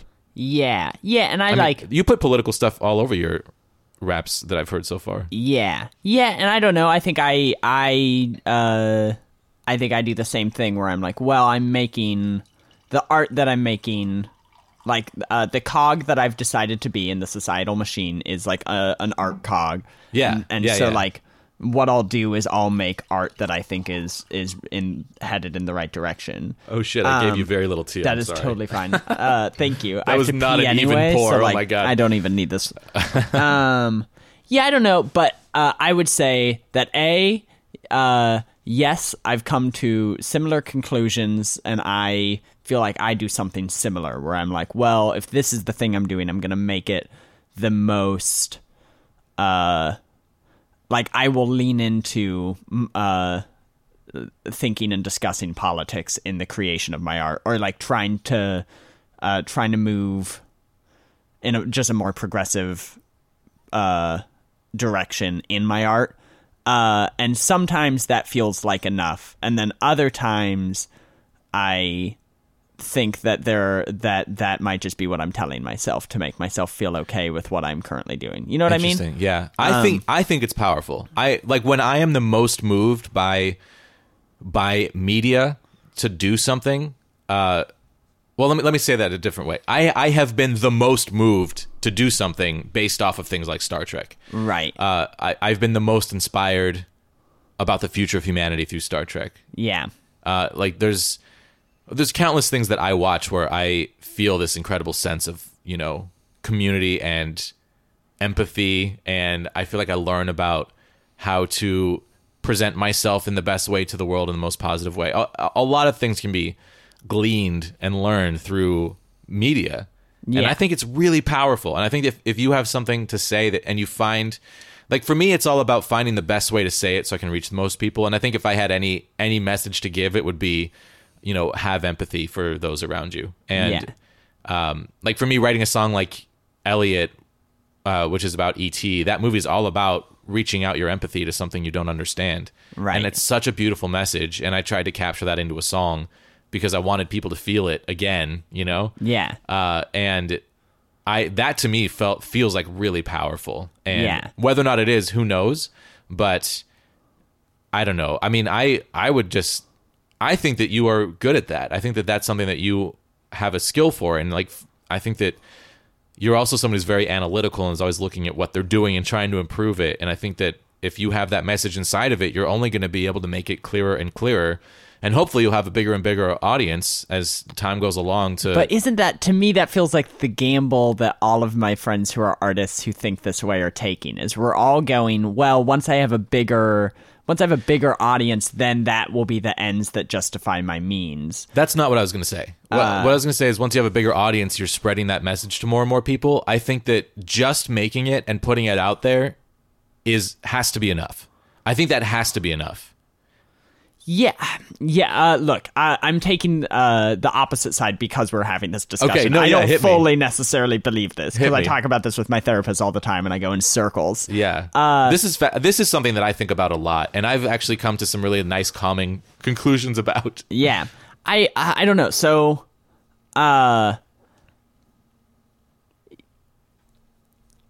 I guess I just sometimes go, let's do stand-up as the community that I'm going to use, because it's the example I use most often. Sure. There are, at any given moment, roughly 100 people doing stand-up in Seattle, like open mics 5 nights a week, which involves standing around for 3 hours to do 3 minutes of stage time. Yeah. And I would say 70% of those, especially in Seattle, are like politically minded individuals who like try and loop that into their art to some degree or another. Okay. And that is like how their time is spent, which is great. And I was very much one of those people.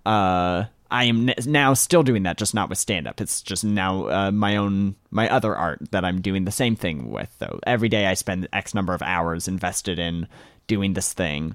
And sometimes I go, cool. But right now, when it sometimes feels like the world is ending, don't you think there's an argument to be made that 100 people giving 30 hours a week to a thing could do 30 hours a week of getting people registered to vote, or like fighting the way that gerrymandering works, or like it just feels like there's it feels like everyone is trying to drive right now and no one is putting their foot on the gas.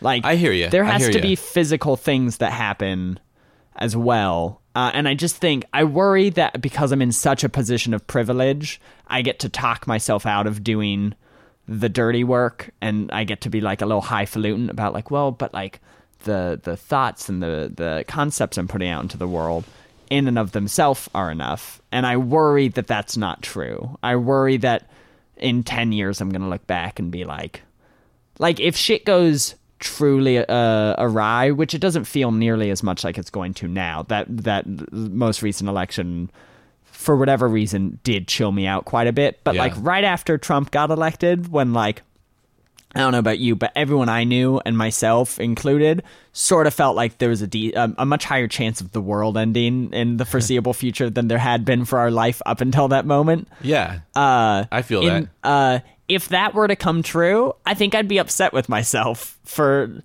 I don't know, maybe I wouldn't. I sometimes think I'd be upset with myself for not making a more concerted physical effort to change how the world is structured. And I also sometimes go, maybe it will feel so big and out of my control that I'll just be glad I spent the time in a way that I enjoyed myself. And I don't have conclusions. I just feel both of those things 100%. Yeah. No, I totally hear everything you're saying. And I think all of that is like 100% valid. I think that when I fall into rabbit holes of thinking along those lines, it really stresses me out. Yeah. But then I always come up against this wall of like, well, then what do I do? You know? Yeah. And I've done some things that felt like they maybe helped. Like I've written a couple letters, like postcards to senators. Like my friend Sarah had a party where we just all got together and wrote postcards to senators. Yeah. And I think voting is crucial. Yeah. Because I think voting is like everyone taking individual responsibility for the type of country that you want to live in. And I think that it feels like your vote doesn't matter, but if you are friends with 30 people and you all have relatively similar political leanings, that's like 30 votes might matter a little bit more than one vote. And you have to be a part of that group. Yeah. Otherwise especially that group can't local. exist. I don't know, this is like related, but I just was looking at the Everett results, and the Everett mayor was decided by 50 votes. It was really? a 49 vote difference. And I was like, that's God. Huge. If 50 extra people came out for the losing candidate, that candidate is mayor. That's like the most visible version of like your vote mattering that I've seen. That's really interesting. Yeah. I mean, for me personally, I feel like the system itself is just broken. I mean, it's hard for me to get behind a politician in a system that I think is broken, if that makes sense. Like, as much as I voted for Hillary Clinton. Yeah. But I did so because it felt like the lesser of two evils. And I like Hillary as a candidate just fine. Yeah. But I was inspired by Barack Obama, and that's the type of person that I want to lead me, you know? Right. And I didn't feel inspired by Hillary, but I did feel like we'd be in pretty good hands with her. Yeah. But it's also hard for me to say, like, yeah, this is a person that I would get behind, like Captain Picard. This is the type of leader I want. Right. So what feels better to me personally, because I have a bunch of platforms, is to talk about, the best of humanity, like the best of leadership and that kind of thing, because that to me feels like it might give someone hope, and that feels like the most valuable contribution that I can make. Yeah. Just because of my own personal belief structure and the fact that I question the system so much, and I wouldn't even know how to go about fixing that. Yeah. I would have had to have, been a political scientist or something like that. But I do see problems, and I think that a lot of them revolve around fear and lack of empathy. Yeah. And if I can talk about, like love for people based off of who they are and not how they were born or how they look or what they are, but who they are. And knowing that like every single human being is equal, like all people are equal. Everyone in their own mind is a person, Right. If you are a person in your own mind and you think that that's valuable, then you have to concede that everyone else is that also. Right. Like, it can't be possible that, like, you've never been someone else, Right. That other person is going to feel as much like a person as you feel like a person. Right. And to say that anyone else is not as much of a person is crazy. Like, that is just a backwards way of thinking that is built out of fear and built out of,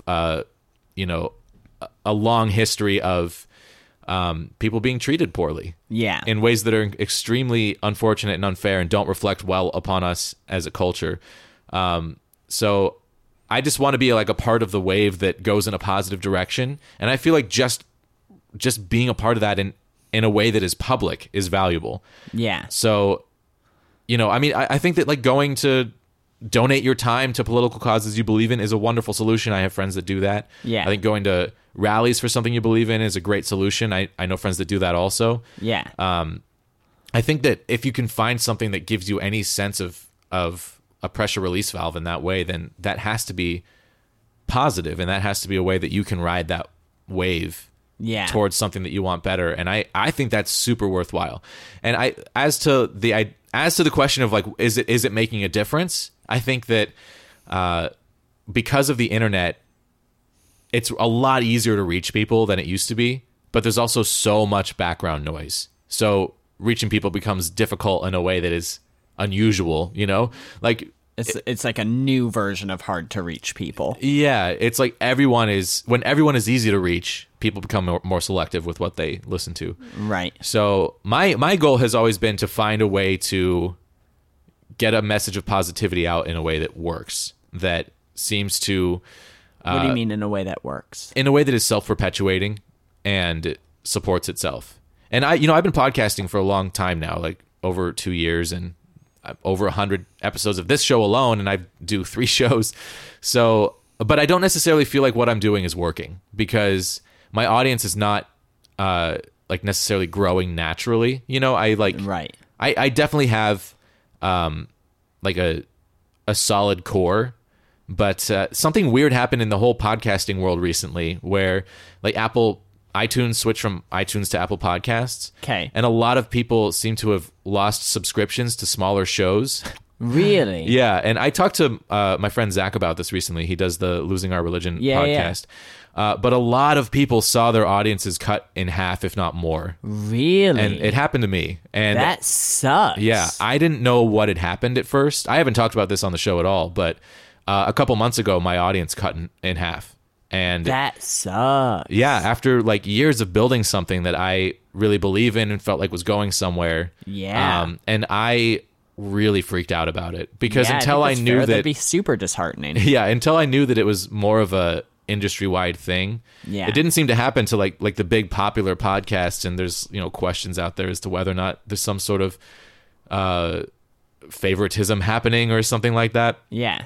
But yeah, it hit a bunch of people, and I've heard at this point at least 3 cases of people losing like half their audience or more overnight.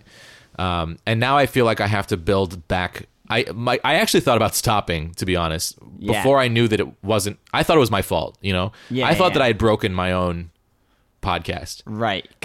Did you just re-listen to the most recent episode to just be like, what did I say? No, not at all. I I just went down this rabbit hole of like, these are all the things that I talk about.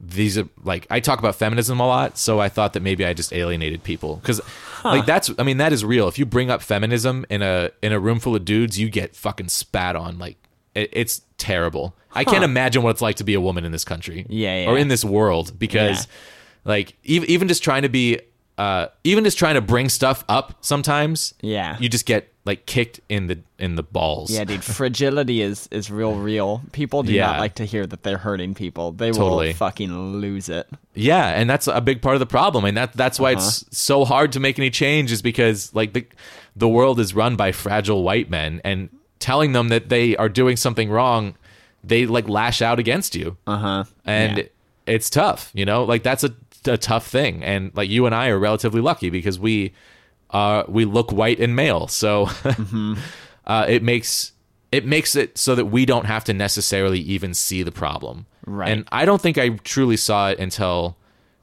within the last like couple of years. Yeah, I'm worried I still am not, to some degree. Does that make sense? Oh, sure. Like I see the problem now, but I don't know if there's ever any possible way for me to understand the depth of it, right? Because I'm a white man. Yeah. But yeah, I mean, I've become much more aware of it, and growing so all the time, and seeing things all over the place now that are problematic, and talking about that more and more on the show. And I think that I worried that maybe that drove people away. Anyone who was tuning into this to listen to some light, fun sci-fi chat, you know? Yeah. But that's not what I'm about, and that's not. I mean, that's a part of who I am, but it's not what I'm about, and it's not what the show's about. The show is about like finding hope through media, you know, right? Finding hope through science fiction, like finding hope for the future through the stories that we tell ourselves and each other. Like I could talk about that all day, every day, and I do, and I record it and I put it out. But yeah, I mean, I went through this crisis of podcast where I actually almost ended this show. Yeah, very, very, very close to ending the show a couple of weeks ago. Yeah, And then I ran into Zach and we talked about this, and he had the same thing happen to him. And it's like, it wasn't my fault, you know? Yeah. It's just a thing that happened. It's just that this medium maybe is slightly broken. Yeah. Also, I don't know, man. I think almost no podcasts are ever going to just grow steadily the entire time they exist. I think the way that any notoriety happens at this point is you crawl and you crawl and you crawl and you explode. And it's like, I just think that is the nature of how notoriety happens. Yeah, I don't know. Most part. I question that now because I started game streaming, and it's that works. You know, like when I was talking about like find something that works. Yeah, like, that system works because when I am online, people aren't searching for sci-fi podcasts. You know, if they search for sci-fi podcasts, they'll never find me because I'm so down on the list of sci-fi podcasts. But if people go on YouTube and look for people playing Mario Maker, there's a very good chance they'll find me. Right. Just because, and not just that, but if there's someone else playing Mario Maker and they end their stream, they can redirect people towards me. It's called a raid. Right. And I've been raided by one of the most popular Mario Maker players on YouTube twice. Rad. And my audience like exploded overnight. Yeah. But that's what I'm saying, is you crawl and you crawl and you explode. And I just think that is how notoriety happens. I'm not saying that will all I'm saying is that game streaming is a self-perpetuating medium in which there are ways that you can find, that people can find you, you know? I think that's true of podcasts, too. We're just now more years into podcasts than we are into game stream as far as a subculture. Does that make sense? There is no functional way that I have found for people to find my show besides me yelling about it or other people retweeting it. It's not like people can just go on iTunes and find me, you know, like that at all. I have searched for sci-fi and gone down like 50 shows. Like I don't show up. Right. So, but if there were like they have to search, they have to know the name of my show to search for it to find it. But if there were that many people doing game streams, it'd be the same thing. That's what I'm saying, is the mechanisms are not different. You're just getting in on a different floor. Well, there are... No, I totally disagree. There are like people actively sending people to me just because I'm there. Let's say... Like that does not happen with podcasting at all. It does at a certain level, or it did at a certain level. Mark Maron's early podcasts, he could have sent people to other people's podcasts. You know what I mean? Mm-hmm. I just think like... I don't know. I guess maybe I don't understand how game streaming works, but there's like an audience of people that are just going around from like person to person looking for games that they like. Okay. And that just like that, there's just an audience there that needs more content, and they're actively looking for it. And that I have not found anything like that in podcasting. I have like fought tooth and nail for every listener that I have. Right. And I appreciate them all a lot. And but I don't hear from people that often, and I make very little financial, gains from doing this. Let's be honest, it's a gigantic financial loss to be like creating stuff all the time, without being paid for it. Yeah. But with game streaming, like I get donations and like new Patreon subscribers like much more frequently than in this medium. Right. So that was happening at the same time, because I just started doing that like 4 months ago, 3 or 4 months ago, and my audience for game streaming is like 4 or 5 times larger than my podcast audience in a very short amount of time, because it is like a self-perpetuating medium that I also had some big lucky breaks in pretty early on. Yeah. And it does feel like the type of thing where you like, if you show up, your audience can grow. Whereas with podcasting, like there's like I just like hope that all my episodes will hit triple digits now, Right. because like something happened and I lost a portion of my audience. Right. So there was a piece of me. So I don't feel like podcasting is working, Right. As far as growing as far as growing an audience, what I have done has not worked. Right. And not just that, like I post on Reddit a lot, in the sci-fi Reddit. Yeah. And the most popular episodes I've ever had have been because a Reddit post did well. Yeah. But it's such a toxic environment that I have to be really careful about how I word things. Yeah. And I mean, that's the place where I posted up this Riddick podcast and got yelled at by a couple people. Yeah. For saying like, for that I was like being self-righteous, and, just because I posted in the title, like, we talked about like the misogyny in this movie and how it might be negative or something like that. And just that post, people like don't click in and listen to the podcast. They get all mad about virtue signaling. Exactly. Yeah. They get really mad that I'm trying to bring up this conversation. Yeah. So it's a really weird thing. I fucking love when people complain about virtue signaling, because complaining about virtue signaling is virtue signaling. I've never heard it phrased virtue signaling. It's like a big like internet far right term right now. And like, I don't know, internet far right isn't necessarily the right group to automatically assign it to, but it's like a big thing when people are like, people on the right complain about people on the left. They're like, it's just all virtue signaling. You're just like you're learning, for instance, like if you were to like be like, oh yeah, gender is like non-binary. It's like a spectrum, and so like I don't know. I guess that those are the terms I phrase it in now, because there are people in your life who are like gender non-binary and have explained that to you. Then they would accuse you of like virtue signaling, of like, oh, you're just trying to prove you're a good person. You're just all you're doing is signaling to your other left friends. I have this virtue. And it's like, yeah, but you, by calling me out on that, are just signaling to your other friends who hate quote unquote virtue signaling, like, just so you know, I'm one of these people. And it drives me fucking bonkers. Yeah, that annoys the fuck out of me. Oh, it's infuriating. Yeah. Well, so anyway, long story short, when I discovered that it wasn't like my fault, I had to re-examine why I do this. Yeah. And the answer that I came to was because it feels good. It feels like I'm making something positive and putting it out there. And whether or not people hear it can't factor into the decision of whether or not I do it. Because that, it's almost impossible to really know how many people hear a podcast, Yeah. Like the statistics are imperfect. And I don't know how many subscribers I have. It's impossible to know. There is no way to know. Yeah. With any accuracy. And if anyone's telling you that they can figure out how many subscribers they have, they're lying. Like they're doing some sort of math to guess based off of their download numbers, but it's impossible to know how many people subscribe. Right. That's just not possible. Right. So it's really, and sometimes it's hard to know like how many people are even listening to episodes. Right. Especially now knowing that something bizarre happened where I seem to have lost like half my audience overnight.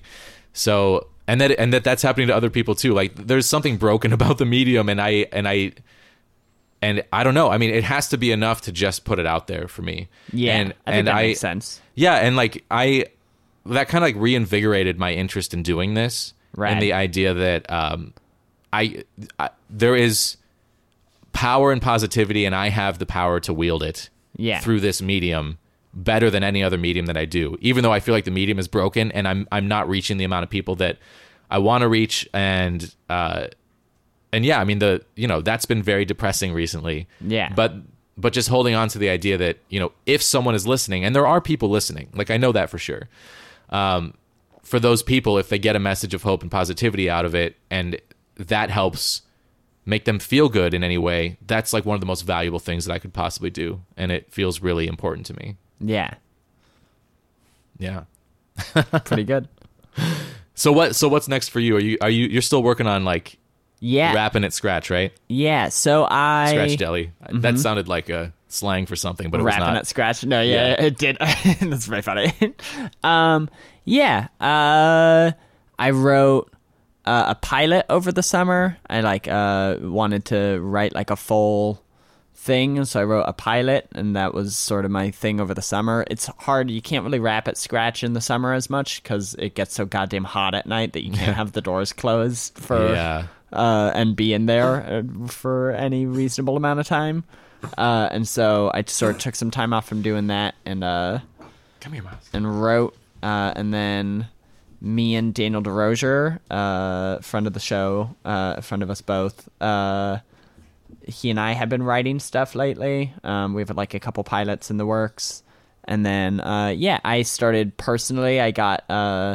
I saved up a bunch of money to buy a MacBook so I could start learning to make beats. So I got Logic, and I got a little MIDI controller. Oh, I didn't know that. Mm-hmm. That's exciting. And so I'm sort of trying to get obsessive with it the way that I did with rapping at first, where I'll just spend like 8 hours sitting around. Actually, once we're done with this, I'd love to show you a couple things. Yeah, for sure. And I would love your thoughts. Totally.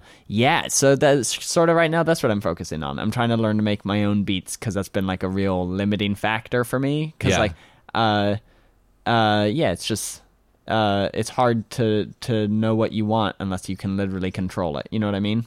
Right. Totally. Yeah, and I always felt so bad when you'd make a beat and then I'd be into it, and then suddenly my brain would go, I don't see it anymore, and I was like, that sucks. Jesse did nothing wrong. Like Jesse made an awesome beat that then my brain suddenly was like, oh, I lost it.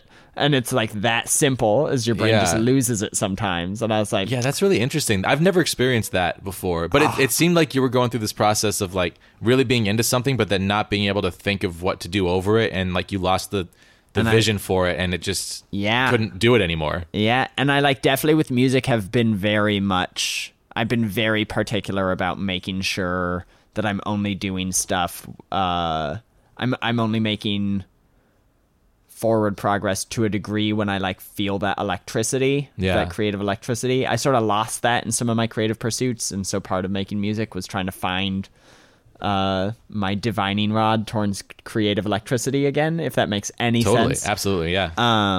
That's super cool. And so that's been like an important part, but then sometimes that's frustrating because sometimes you get 70% through a thing and then find out that thing is nothing to you suddenly. Yeah, I mean, interesting.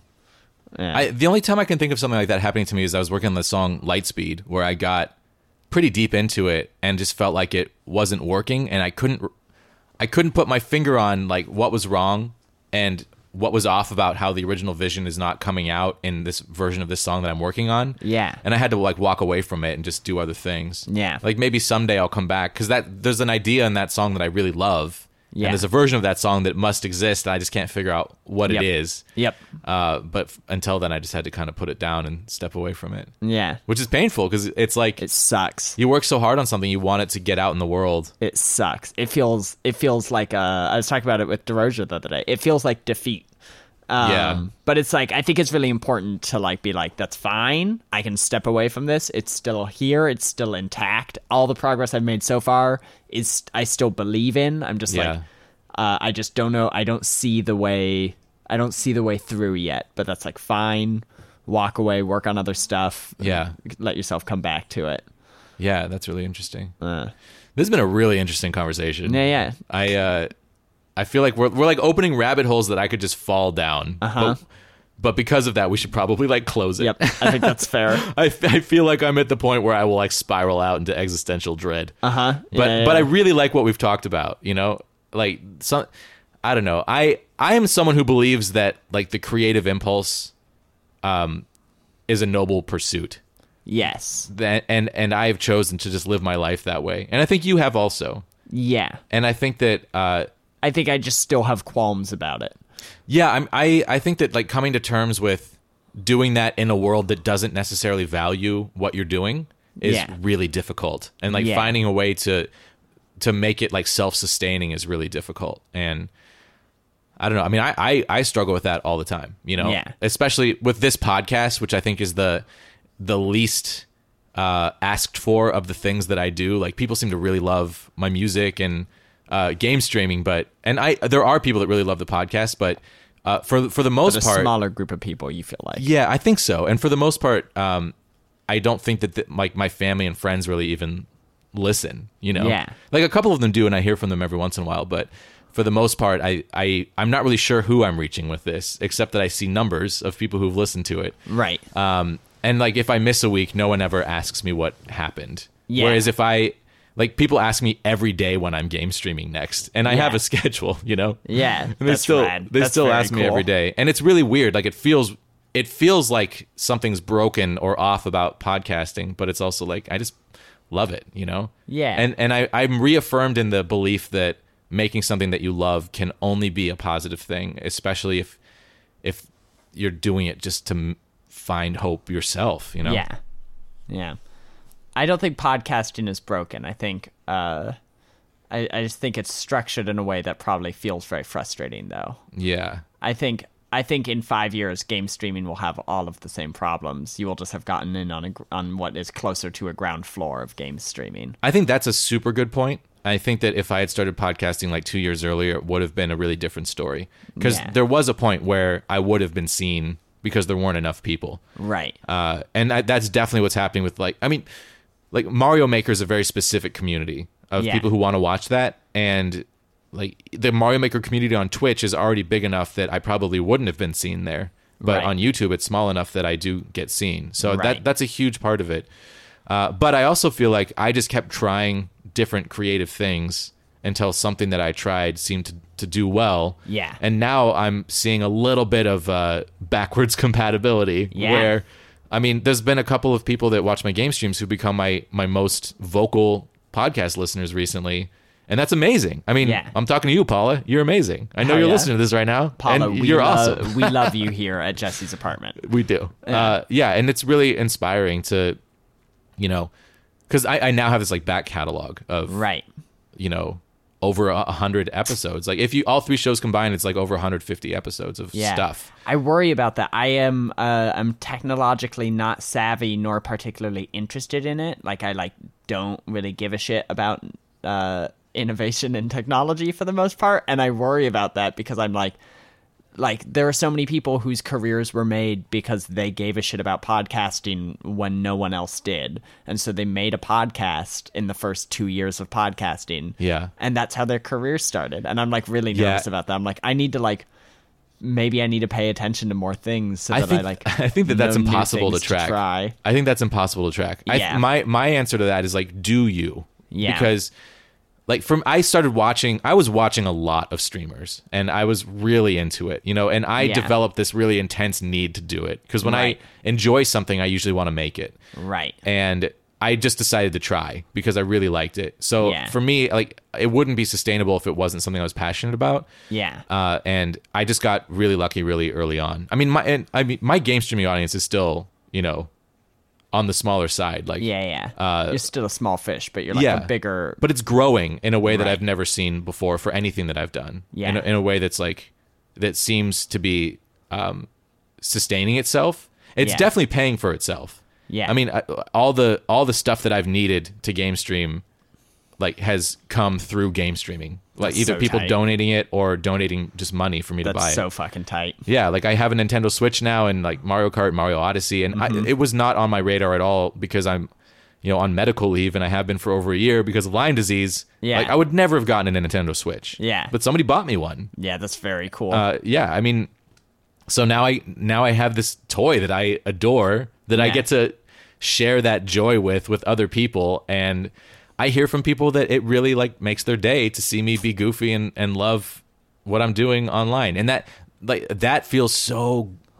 like good. Yeah. That feels like I've done a good thing. Yeah. Just by doing what I love and putting it out there. Yeah. And it really gives me like fire to keep on podcasting, because if I can grow any audience anywhere, if I have like 100,000 people watching me game stream, which I absolutely do not. Right. Yeah. But if you were able to get to that point. Yeah. Then maybe I'd have like 1,000 or 10,000 people listening to the podcast out of that audience. Right. And I mean, that would be huge. That would be such a worthwhile endeavor. And it's become such a part of my life. Like, the idea of not doing it is terrifying. Yeah. Because I love inviting people over to chat. It's just like the best excuse to do that. Yeah. And it would make me so sad to not do it. Yeah.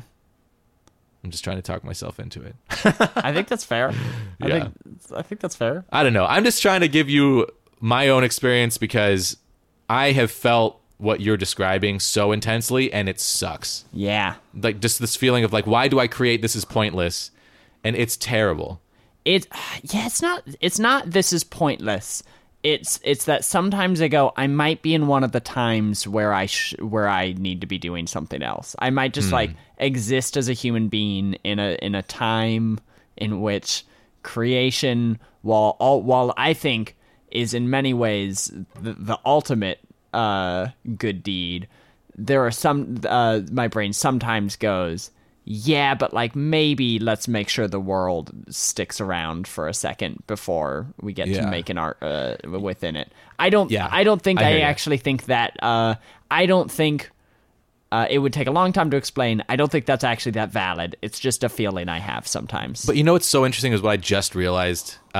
I think the reason that I have been so vehemently trying to convince you for the last hour that like that creativity is worth it is because I'm trying to convince myself. Oh, 100%. Like this whole idea of like fear of the unknown, fear of what the other is thinking, like validation for your own beliefs. I'm doing it right now. Like I want validation for the fact that this is what I believe and this is the action that I've chosen to take. And like you're a friend of mine who's doing something similar and thinking about doing something else, and that causes fear in me that maybe I'm doing something wrong. 100%. And then I think that honestly, a lot of what I've just said has been out of defensive-ness. 100%. Yeah. Had you taken the opposing point, I would have been you. Had you been like, maybe we should all quit and do politics, I would have been like, nah, man, you got to tend to your backyard before you can help your neighbor. Like I would have been making the same argument the other way. That's really interesting. But that just leads me to the conclusion that like everybody has to make their own choices. Yeah. And what works for me is creativity, doing what I'm doing, what we're doing right now. Like this feels really good to me. Like this type of conversation, being able to put that out in the world. Yeah. That feels like I've made progress, you know? Yeah. But if you're not getting that from your art, then you need it. And maybe you can find it from doing actual political work. And that's 100% definitely the right thing to do if that's what you want to do. I mean, that's a great thing to do. I think if I'm being honest with myself, I just probably need to do a little bit more political work. And that's all I think really this could all be settled if once a week I did a thing. And I'd love to hear what you come up with, because I mean, particularly because I am like dealing with Lyme disease, it's really difficult for me to get out and do things sometimes. I can't be that reliable. I can't go to marches. I can't go to rallies. Right. Because I would just have, that's just way too intense for me. Yeah. So, this is something I can do from home, and I've just kind of learned to be okay with that. Yeah. But I think that I do also feel that like more action is necessary right now. I feel like this is the time to, be up in arms about empathy and being anti-racism and being feminist, and like this is the time. And I'm doing what I can from my couch at home. Right. Which I feel like is awesome. Like I'm proud of that. Yeah. But if anyone has any ideas of positive things to do, do it. Like this is the time to do it. This is totally the time to do it. Yeah. And I'd be curious to hear people's ideas on what we can do and what's like a positive way forward.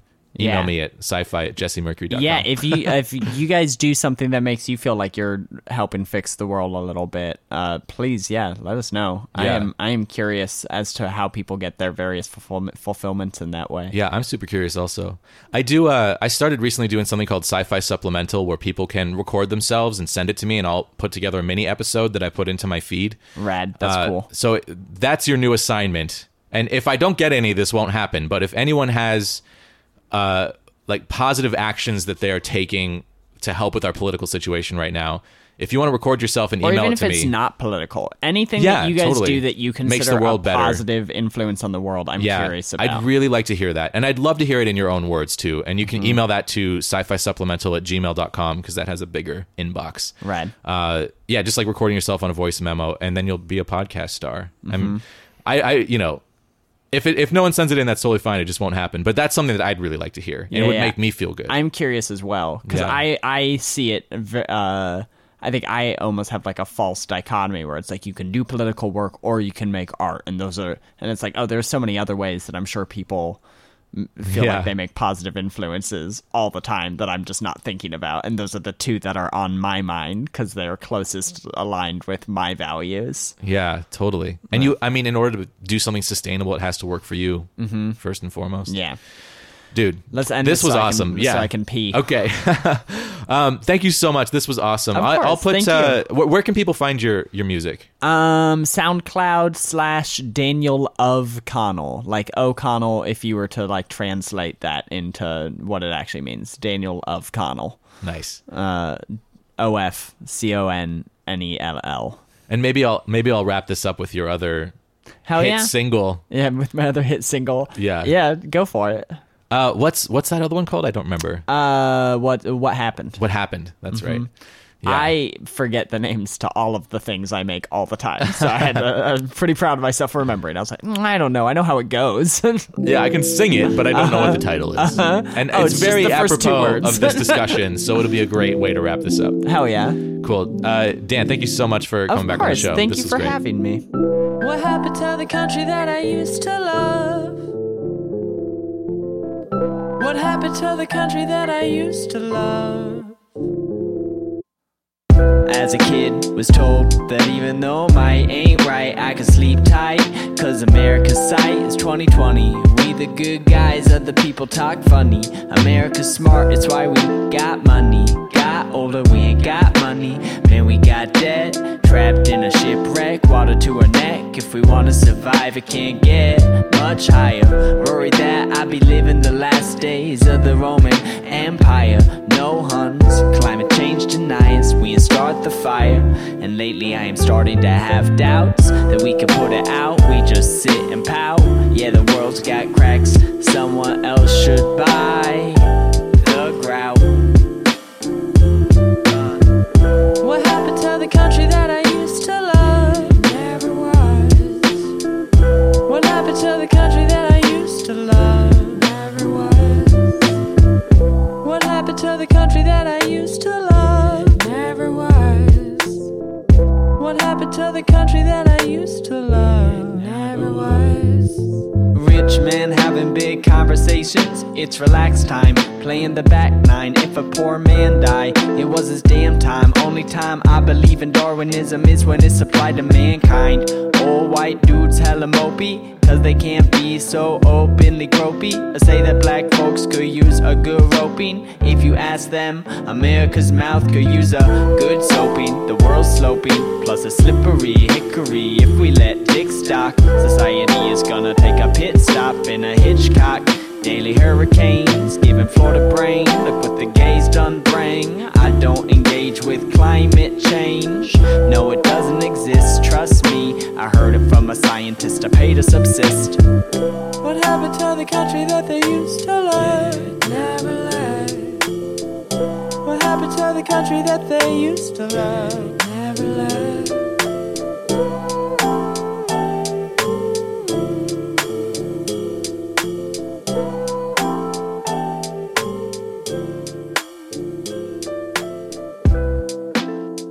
That was What Happened by Daniel O'Connell. I feel like I'm on the radio right now. It's very weird. I'm talking, there's a song behind me. I don't know what to do. This is why I'm not actually on the radio.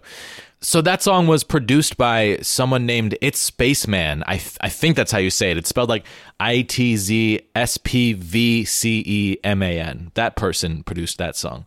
And I did a little bit of recording and mastering, but only technical work on that song. So it was really interesting to be involved in this project where there was like 3 tracks that Dan put out, and I produced one of them, and I did some mixing and mastering on the other 2, but didn't really touch the other 2 that much. And then those are out there in the world, so you can check them out on his SoundCloud page. So I wanted to put a little tag on that discussion with Baby Dan. Since we had that chat, I've actually learned a little bit more about why my podcast numbers dropped so much, so quickly. And it was because of the transition to Apple Podcasts. But what I didn't know when we had that chat was that the numbers I have now are actually probably more accurate to how many people actually listen to the show. So it seems that I actually have had about half the size of audience that I thought that I had. There wasn't some mass exodus. I didn't lose half my audience. I just didn't have that audience to begin with for the podcast. So that's been something I'm kind of coming to terms with and trying to wrap my brain around a little bit. Obviously, it's really upsetting and disappointing for me. And I'm still working this out. I'm still trying to figure out if podcasting is something that I'm going to continue to do, or if I do continue, is it going to look the same as it looks right now? Because I'm definitely feeling like what I've been doing with this show in particular has not necessarily worked as far as reaching an audience and being something that people are excited enough about to want to share, to help the audience grow. So I don't know. I'm not really sure what's going to happen. If this show goes away, it will be replaced by something very similar. I mean, I'm addicted to talking about science fiction. It could be a different podcast. It could be a stronger focus on Sci-Fi on Trial. It could be more live broadcasts on my YouTube page. This is something that I feel driven to do, and I'm just trying to find a way that works, because it's kind of an unusual thing to do. I just want to chat about sci-fi, and I just don't know what the best medium is to get that across.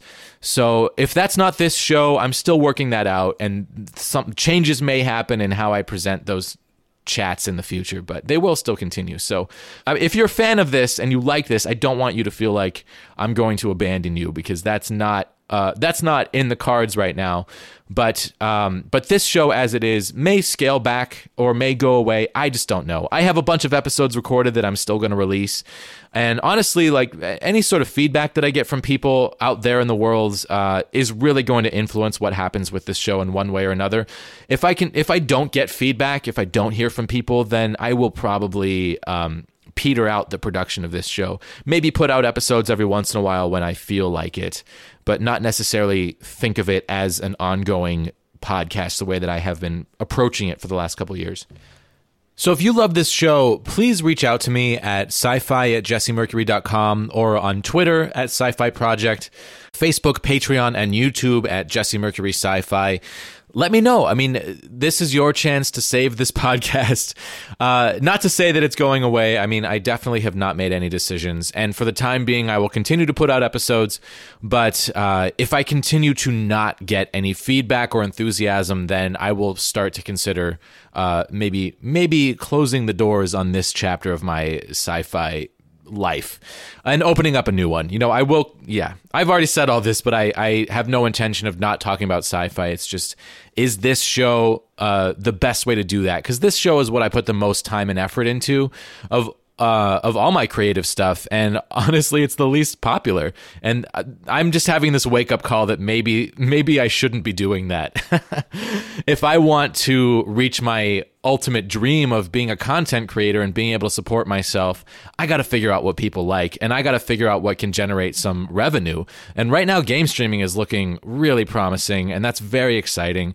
And I would love to figure out some way to harness that excitement and that forward momentum in my sci-fi stuff, because it really all comes back to just wanting to talk about a positive vision of the future.